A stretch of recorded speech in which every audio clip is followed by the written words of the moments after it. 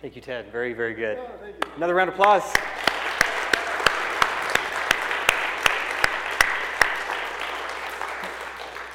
Maybe we can see about taking up a collection, get one of those for Mike. I think that'd be interesting, huh? Good morning, Book of Life. For those of you who don't know me, I'm Nick Laprelle. I'm normally upstairs right there doing the graphics. Nancy Lepoff has graciously filled in for me this morning so that I can share with you the Book of James, possibly one of my favorites in the whole Bible here. So there's a guy up in pearly gates, and he's standing there right before St. Peter. St. Peter looks at him, and he starts thumbing through the book, and he keeps thumbing through, and he's just going and going, and he looks up at the guy and says, you know, you haven't done anything wrong necessarily, nothing real bad, but I can't find a single good work in your entire life. I can't let you in unless you can tell me at least one good deed that you did. And so he looks up at St. Peter, he says, well, I was driving down the road, and I saw this group of bikers, these mean guys, and they were just hassling this poor lady off the side. It looked like they were going to hurt her or something, so pull my car over to the side of the road, and I get out there, and I say, hey, and they wouldn't even look at me, you know, so I walked right up to the leader, and I punched him square in the face, and he went down like a sack of rocks. St. Peter says, well, that sounds like a pretty good deed. When did this happen? He says, about 2 minutes ago.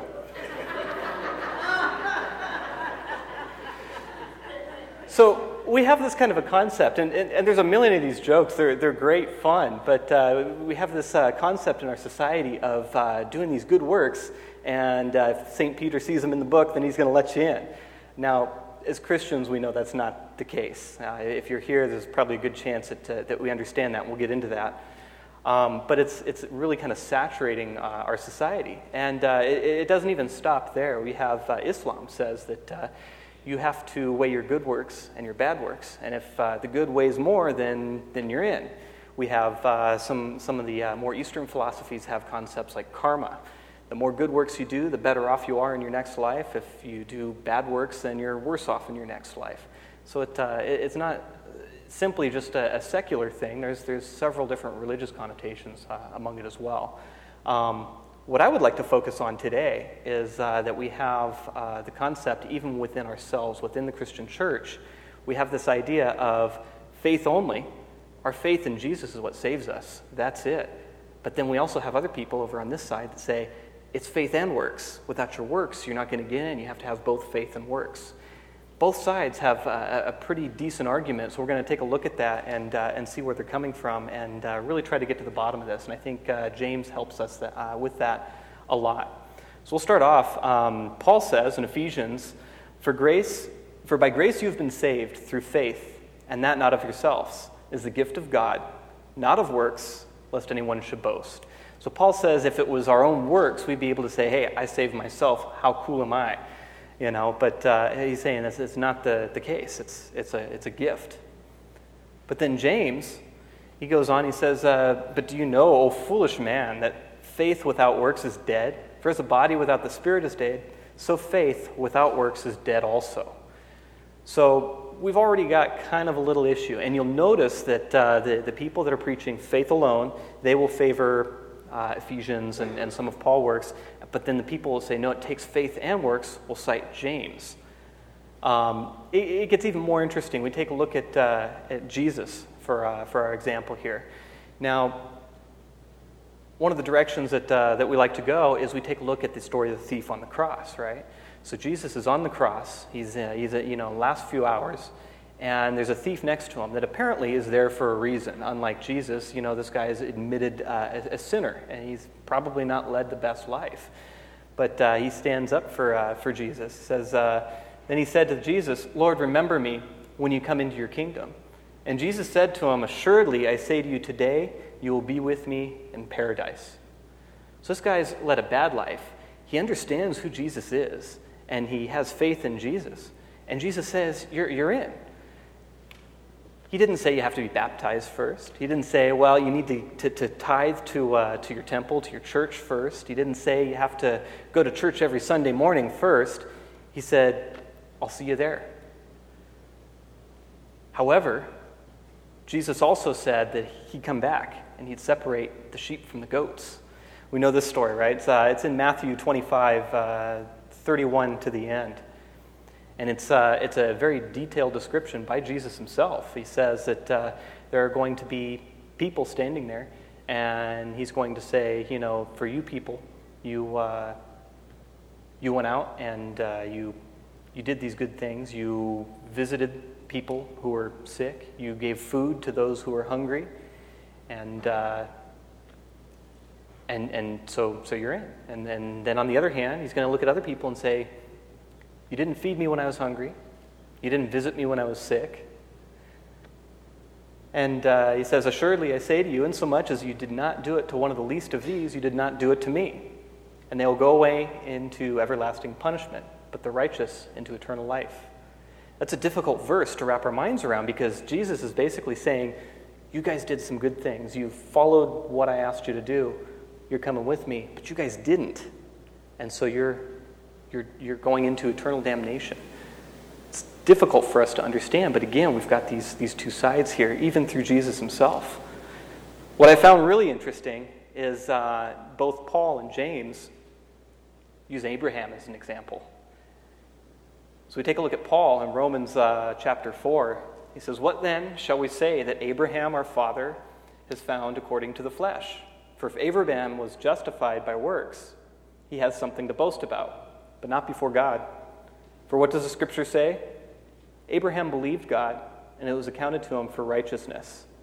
Now to him who has works, the wages are not counted as grace, but as debt. So Paul rightfully says, if we're looking for works, it's a problem, because those works cover a debt that we cannot cover. Our sin debt, what we owe to the Lord, we can't pay. All our works do is point that out, that we can do this and we can do this. We're not going to fill that in. We're not going to cover that debt. It's a reminder of our debt. James, however, says, but do you want to know, O foolish man, that faith without works is dead? Was not Abraham, our father, justified by works when he offered Isaac, his son, on the altar? Do you see that faith was working together with his works, and by works faith was made perfect? And the scripture was fulfilled, which says, Abraham believed God, and it was accounted to him for righteousness. And he called the friend of God. You see that a man is justified by works, and not by faith only. Uh-oh. We've got the same story of Abraham, and it seems that they're coming from different ends. You've got James says, well, it required these faiths. He required these works. He had to do these works in order for it to be counted as salvation. Whereas Paul says, well, it was simply his faith in God. They seem to disagree, but what James is getting at is he says that these works allowed Abraham to exercise his faith. Now, it seems to contradict, but does Scripture ever contradict? No, right? It simply doesn't contradict. It's a perspective thing. To say, this verse over here is in contradiction with this verse over here is for this puny little guy to look up at God and say, God, what are you doing? You got it wrong. Let me help you out. I've got some theology over here that can resolve this for you, Lord. Maybe if we do it this way, right? It's ridiculous. I mean, he's so much bigger than we are. We have nothing to offer there. What we do have is an obligation to figure that out. If we see this verse doesn't agree with this verse, it's not the verses. It's not the Word of God that is wrong. It's our perspective. So we need to do a little bit of work into figuring out what the proper perspective is to see what the Word of God is trying to tell us. So we study a little bit further. What we're finding here is I believe that James and Paul are saying the same thing, but they're saying it from different angles. We have on one hand, Abraham's action demonstrated his faith. We know that he trusted God because he went down there, he went to the altar, he took his son with him, he raised a dagger. He was about to do exactly as the Lord had asked him to do. He was about to sacrifice his son. If he didn't do that, what will we say of Abraham? He disobeyed God. God told him to do something, and he didn't do it. He didn't have faith in the Lord. That's the key to understanding how they're both talking about Abraham. There's different aspects of it. Paul is focusing in on his faith. He's saying Abraham trusted in God, and therefore it was accounted to him in righteousness. James says, how would we know that Abraham trusted in God had he not taken those actions? So maybe we need to take a good look at what is faith and what is works, at least biblically speaking. So works are simply what God wants us to do. We have the law, we have the 10 Commandments, we have all the various different things that we are asked to observe as Christians, as followers of God. Jesus, when asked what's the most important law, summed it up in just such a beautiful way in Matthew 22. He says, "You shall love the Lord your God with all your heart, with all your soul, and with all your mind. This is the first and great commandment. The second is like it. You shall love your neighbor as yourself. On these 2 commandments hang all the law and prophets." Jesus says, you're looking for me to pick among 100 laws and say, which is the big one? I'm going to give you one that encompasses all of those. Love God. So if you love God, you're going to follow his commandments. You're going to do the works that he has made you to do. If you love your neighbor, you're going to be kind to them. Again, you're going to do exactly what Jesus has asked us to do. It's the culmination of all works. So those are works. Now, on the other hand, we have faith. Is faith believing in Jesus? James, according to James, he says, "You believe that there is one God. You do well. Even the demons believe and tremble." So again, is believing in God faith? Satan believes in God. Is he going to be up there with us? We're going to go up there, oh, hey, yeah, I guess he believes in God too, right? There are plenty of people I know that believe that Jesus was born 2,000 years ago, had a ministry, he was a real guy. There's plenty of, history behind that. It's kind of hard to dispute. Are they saved? Just knowing that, Jesus was a man, he existed. This idea of faith is simply belief in Jesus doesn't take it quite far enough. Passively believing in Jesus isn't enough for the demons, it's not enough for Satan, it's not enough for us. Simply saying, I believe that there was a guy 2,000 years ago named Jesus, doesn't get us in. We have to live, we have to have faith in Jesus, we have to know that he is God. We have to trust that he has our salvation, that he's given his salvation to us. We have to have that relationship with him. We have to live like we believe it. If Abraham chose not to go down there with his son and offer him up as a sacrifice, but then he says, I trust God, what would we say? Yeah, right. You disobeyed him. He asked you to do something you didn't trust that he would provide just in that one instance. How are we supposed to believe you? If we say, I trust Jesus, but then he says, do this, do that, live like this, and we say, that's not for me, who's going to believe us? James says, what does it profit, my brethren, if someone says he has faith but does not have works? Can faith save him? We have these guys out there, they have the snake handlers, right? And they go in these crazy parties. They say that, the Lord told us that we can handle snakes and not be bitten. We have faith that he's going to save us. And they handle these snakes. And every once in a while, they get bitten. Some of them die. It's horrible. Their faith is completely misconstrued because they took the word of God and they didn't place it in the right area. They didn't quite understand that.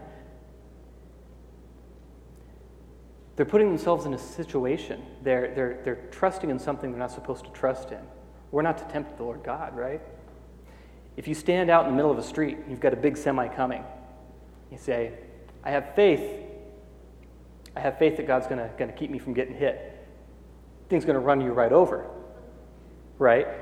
You're not living with that faith. If you have faith, step out of the way. He's given you everything you need. He's provided for us. If you don't want to get bit by snakes, don't play with them, right? He's provided for us in that way. If you don't want to get hit by a truck, use those legs that God gave you and move out of the way so it doesn't hit you. So he says, what does it profit, my brethren, if someone says he has faith but does not have works? Can faith save him? If a brother or sister is naked and destitute of daily food, and one of you says to them, depart in peace, be warm and filled, but do not give them things which are needed for the body, what does it profit them? Thus also faith by itself, if it does not have works, is dead. But someone will say, you have your faith, and I have works. Show me your faith without your works, and I will show you my faith by my works. It's kind of a puzzle. It's an interesting question to answer. He's saying, I'll show you that I have faith by doing works. I will do what the Lord has called me to do. I will follow Jesus, and therefore you'll see that I have faith. How can you show me your faith without your works? Think about it.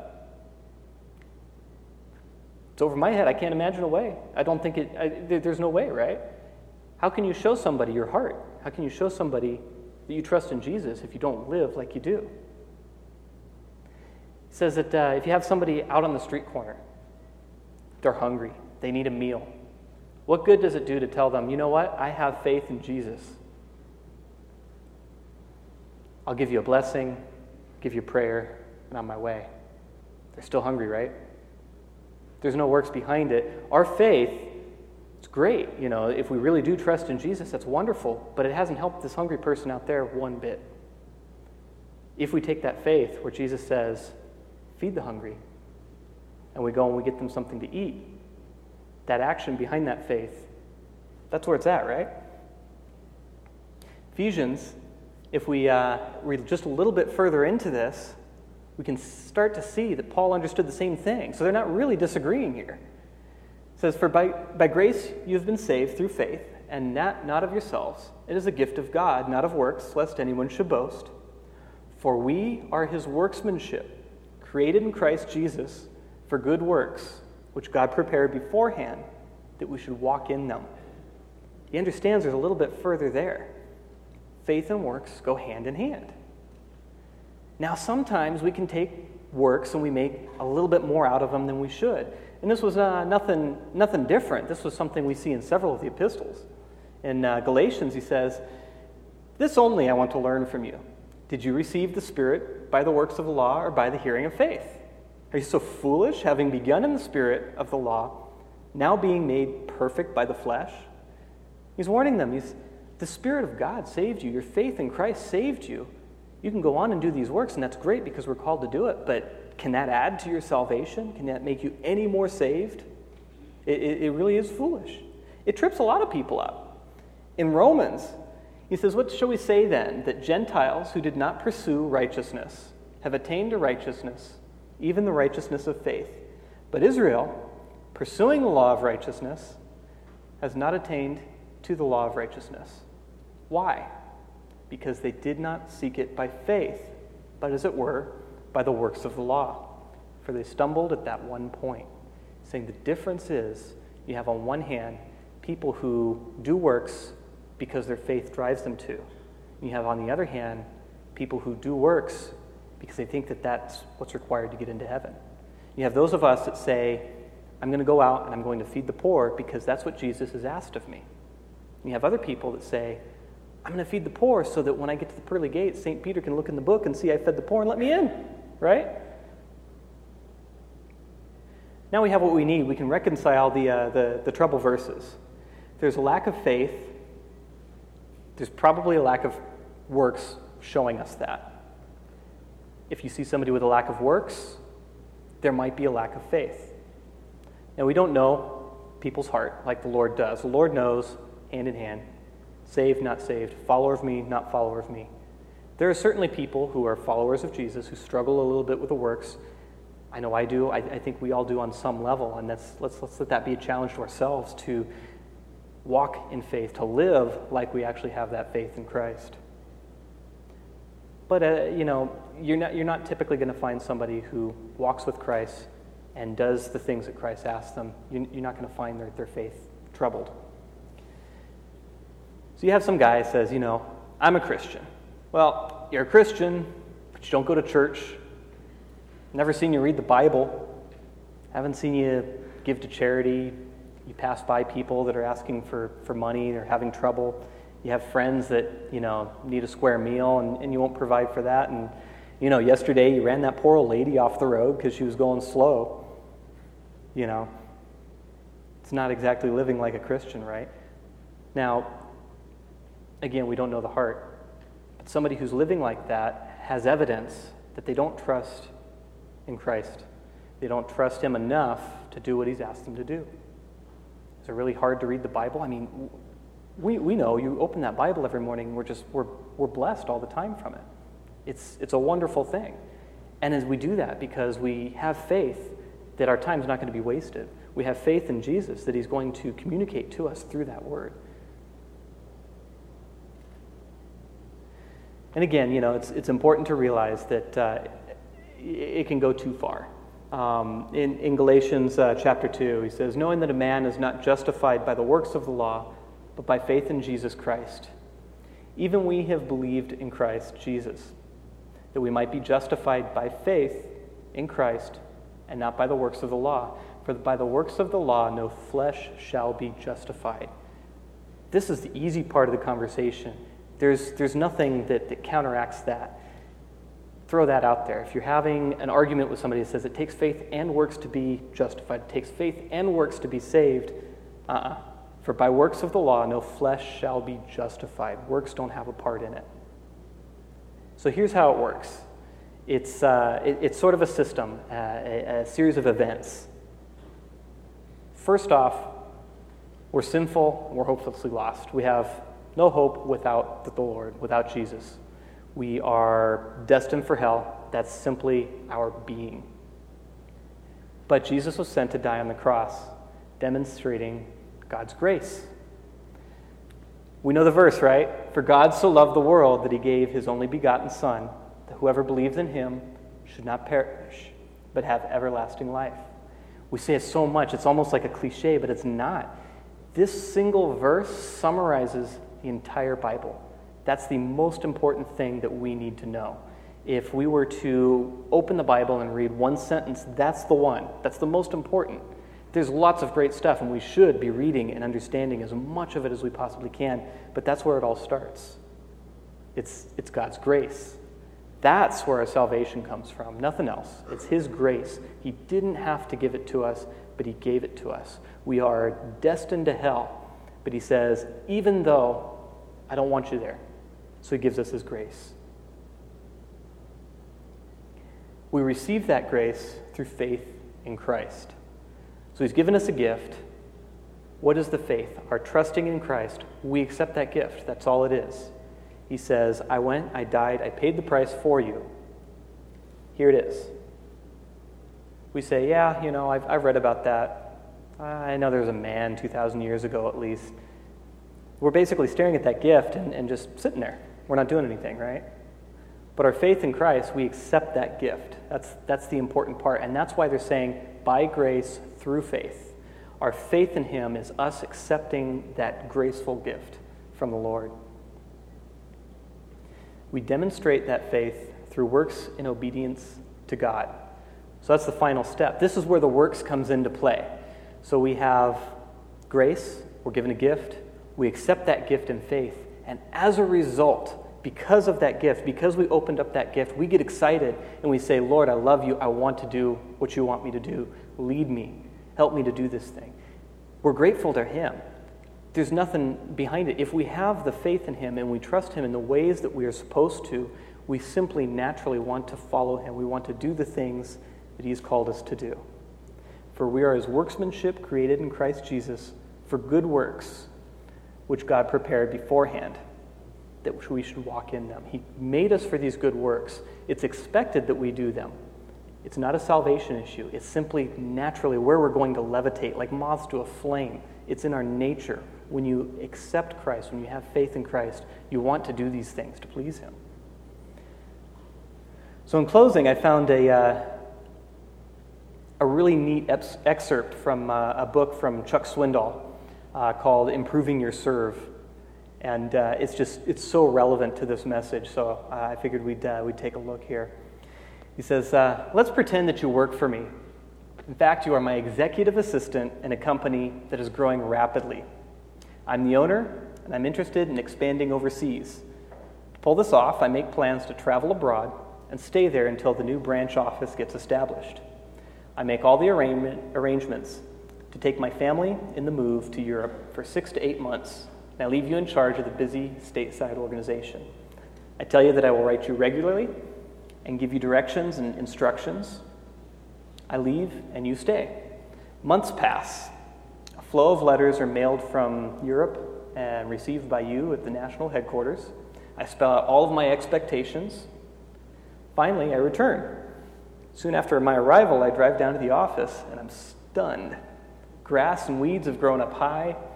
Few windows along the street are broken.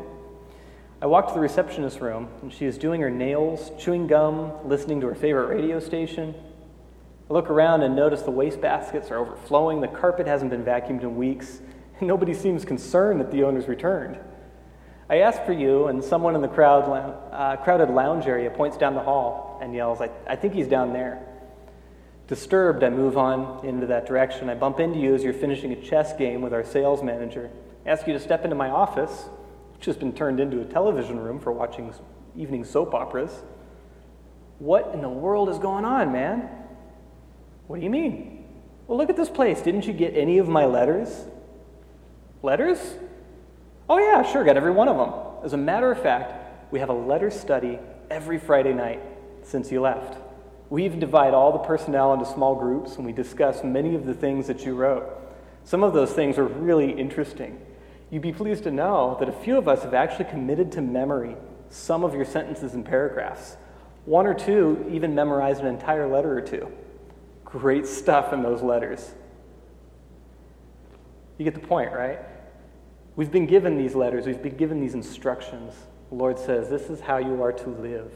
This is what I want from you. This is what I expect from you. This is what you are to do, how you are to respond to my gift. And it's one thing to read and understand those things, but it's a whole other thing to actually do those things. If we're not doing those things, we have to question, at least ourselves, do I have faith? Do I believe in this Word of God that is telling me what to do? Do I believe that it's enough, that it's going to save me? Is it worthwhile? It should change us. We need to live like we believe.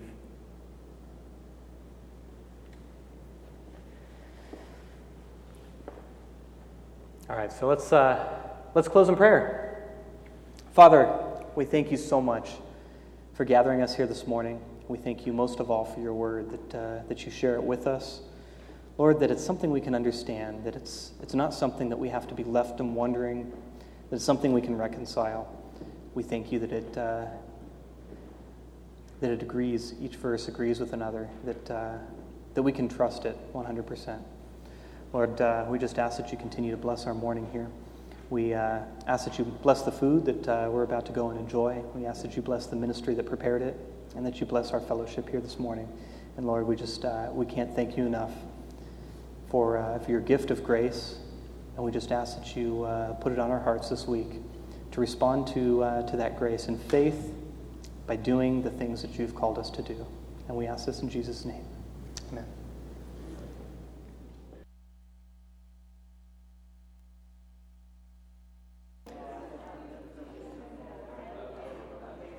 Well, good morning, everyone.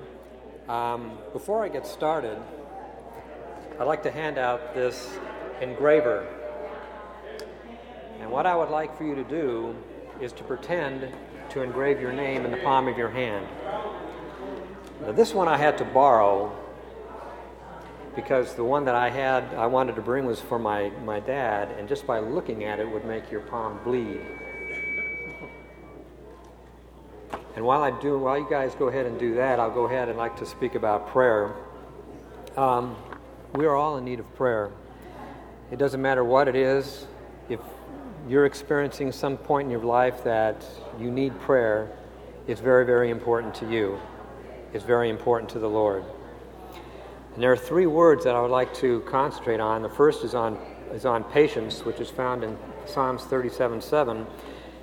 It says, "Be still before the Lord and wait patiently for Him." And while we're waiting patiently for Him, that also means, of course, that we are praying, but we wait patiently for Him. That means, as Nick was saying this morning, faithfully trusting and believing in Him. Persistence and specific are all found in the book of Luke in chapter 11. And Jesus said, "Then He said to them, suppose one of you has a friend, and he goes to him at night and says, 'Friend, lend me 3 loaves of bread, because a friend of mine on a journey has come to me, and I have nothing to set before him.' Then the one inside answers, 'Don't bother me. The door is already locked, and my children are already with me in bed. I can't get up and give you anything. I tell you, Though he will not get up and give him the bread because he is his friend, yet because of the man's boldness, he will get up and give him as much as he needs. Don't pray on something one time. Be persistent always, and be specific in what you want. God wants you to be specific. Be specific, be persistent always. There are two parts to prayer. There's the value of prayer, and there's also the hindrances to prayer. For the value of prayer, in Psalms 145, it says that prayer assures one of the Lord's presence. The Lord is near to all who call on him, to all who call on him in truth. He hears our cries and he saves us. Prayer brings help in time of need. Hebrews 4:16 says, "Let us then approach the throne of grace with confidence, so that we may receive mercy and find grace to help us in our time of need." So come with reverence before our King, but also come with him in bold assurance, because he is your friend and he is your counselor. And finally, prayer pleases God from Proverbs 15:8. The Lord detests the sacrifice of the wicked, but the prayer of the upright pleases him. The prayer of the upright is from the heart, but not so with the sacrifices of the wicked. As I mentioned, there's also the hindrances to prayer. Anxiety hinders prayer. We've heard this many times before from Philippians 4:6 and 7.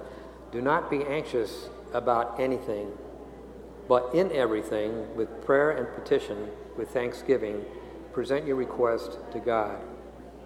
And the peace of God, which transcends all understanding, will guard your hearts and mind in Christ Jesus. What I have for each and every one of you is, it's like a bookmark, or it can be put on your refrigerator. Whatever it may be, if it's one thing that's on your heart, if it's many things, it has a place on here to write down those major issues. On the reverse side is to list things, prayers that God has answered. In other words, instead of a major issue coming up every time, and the first thing that usually comes to our mind is, oh my goodness, what are we going to do? Instead of worrying and being anxious, pray about it first. Doubt hinders prayer. From James 1:5-7, if any of you lacks wisdom, he should ask God, who gives generously to all without finding fault, and it will be given to him.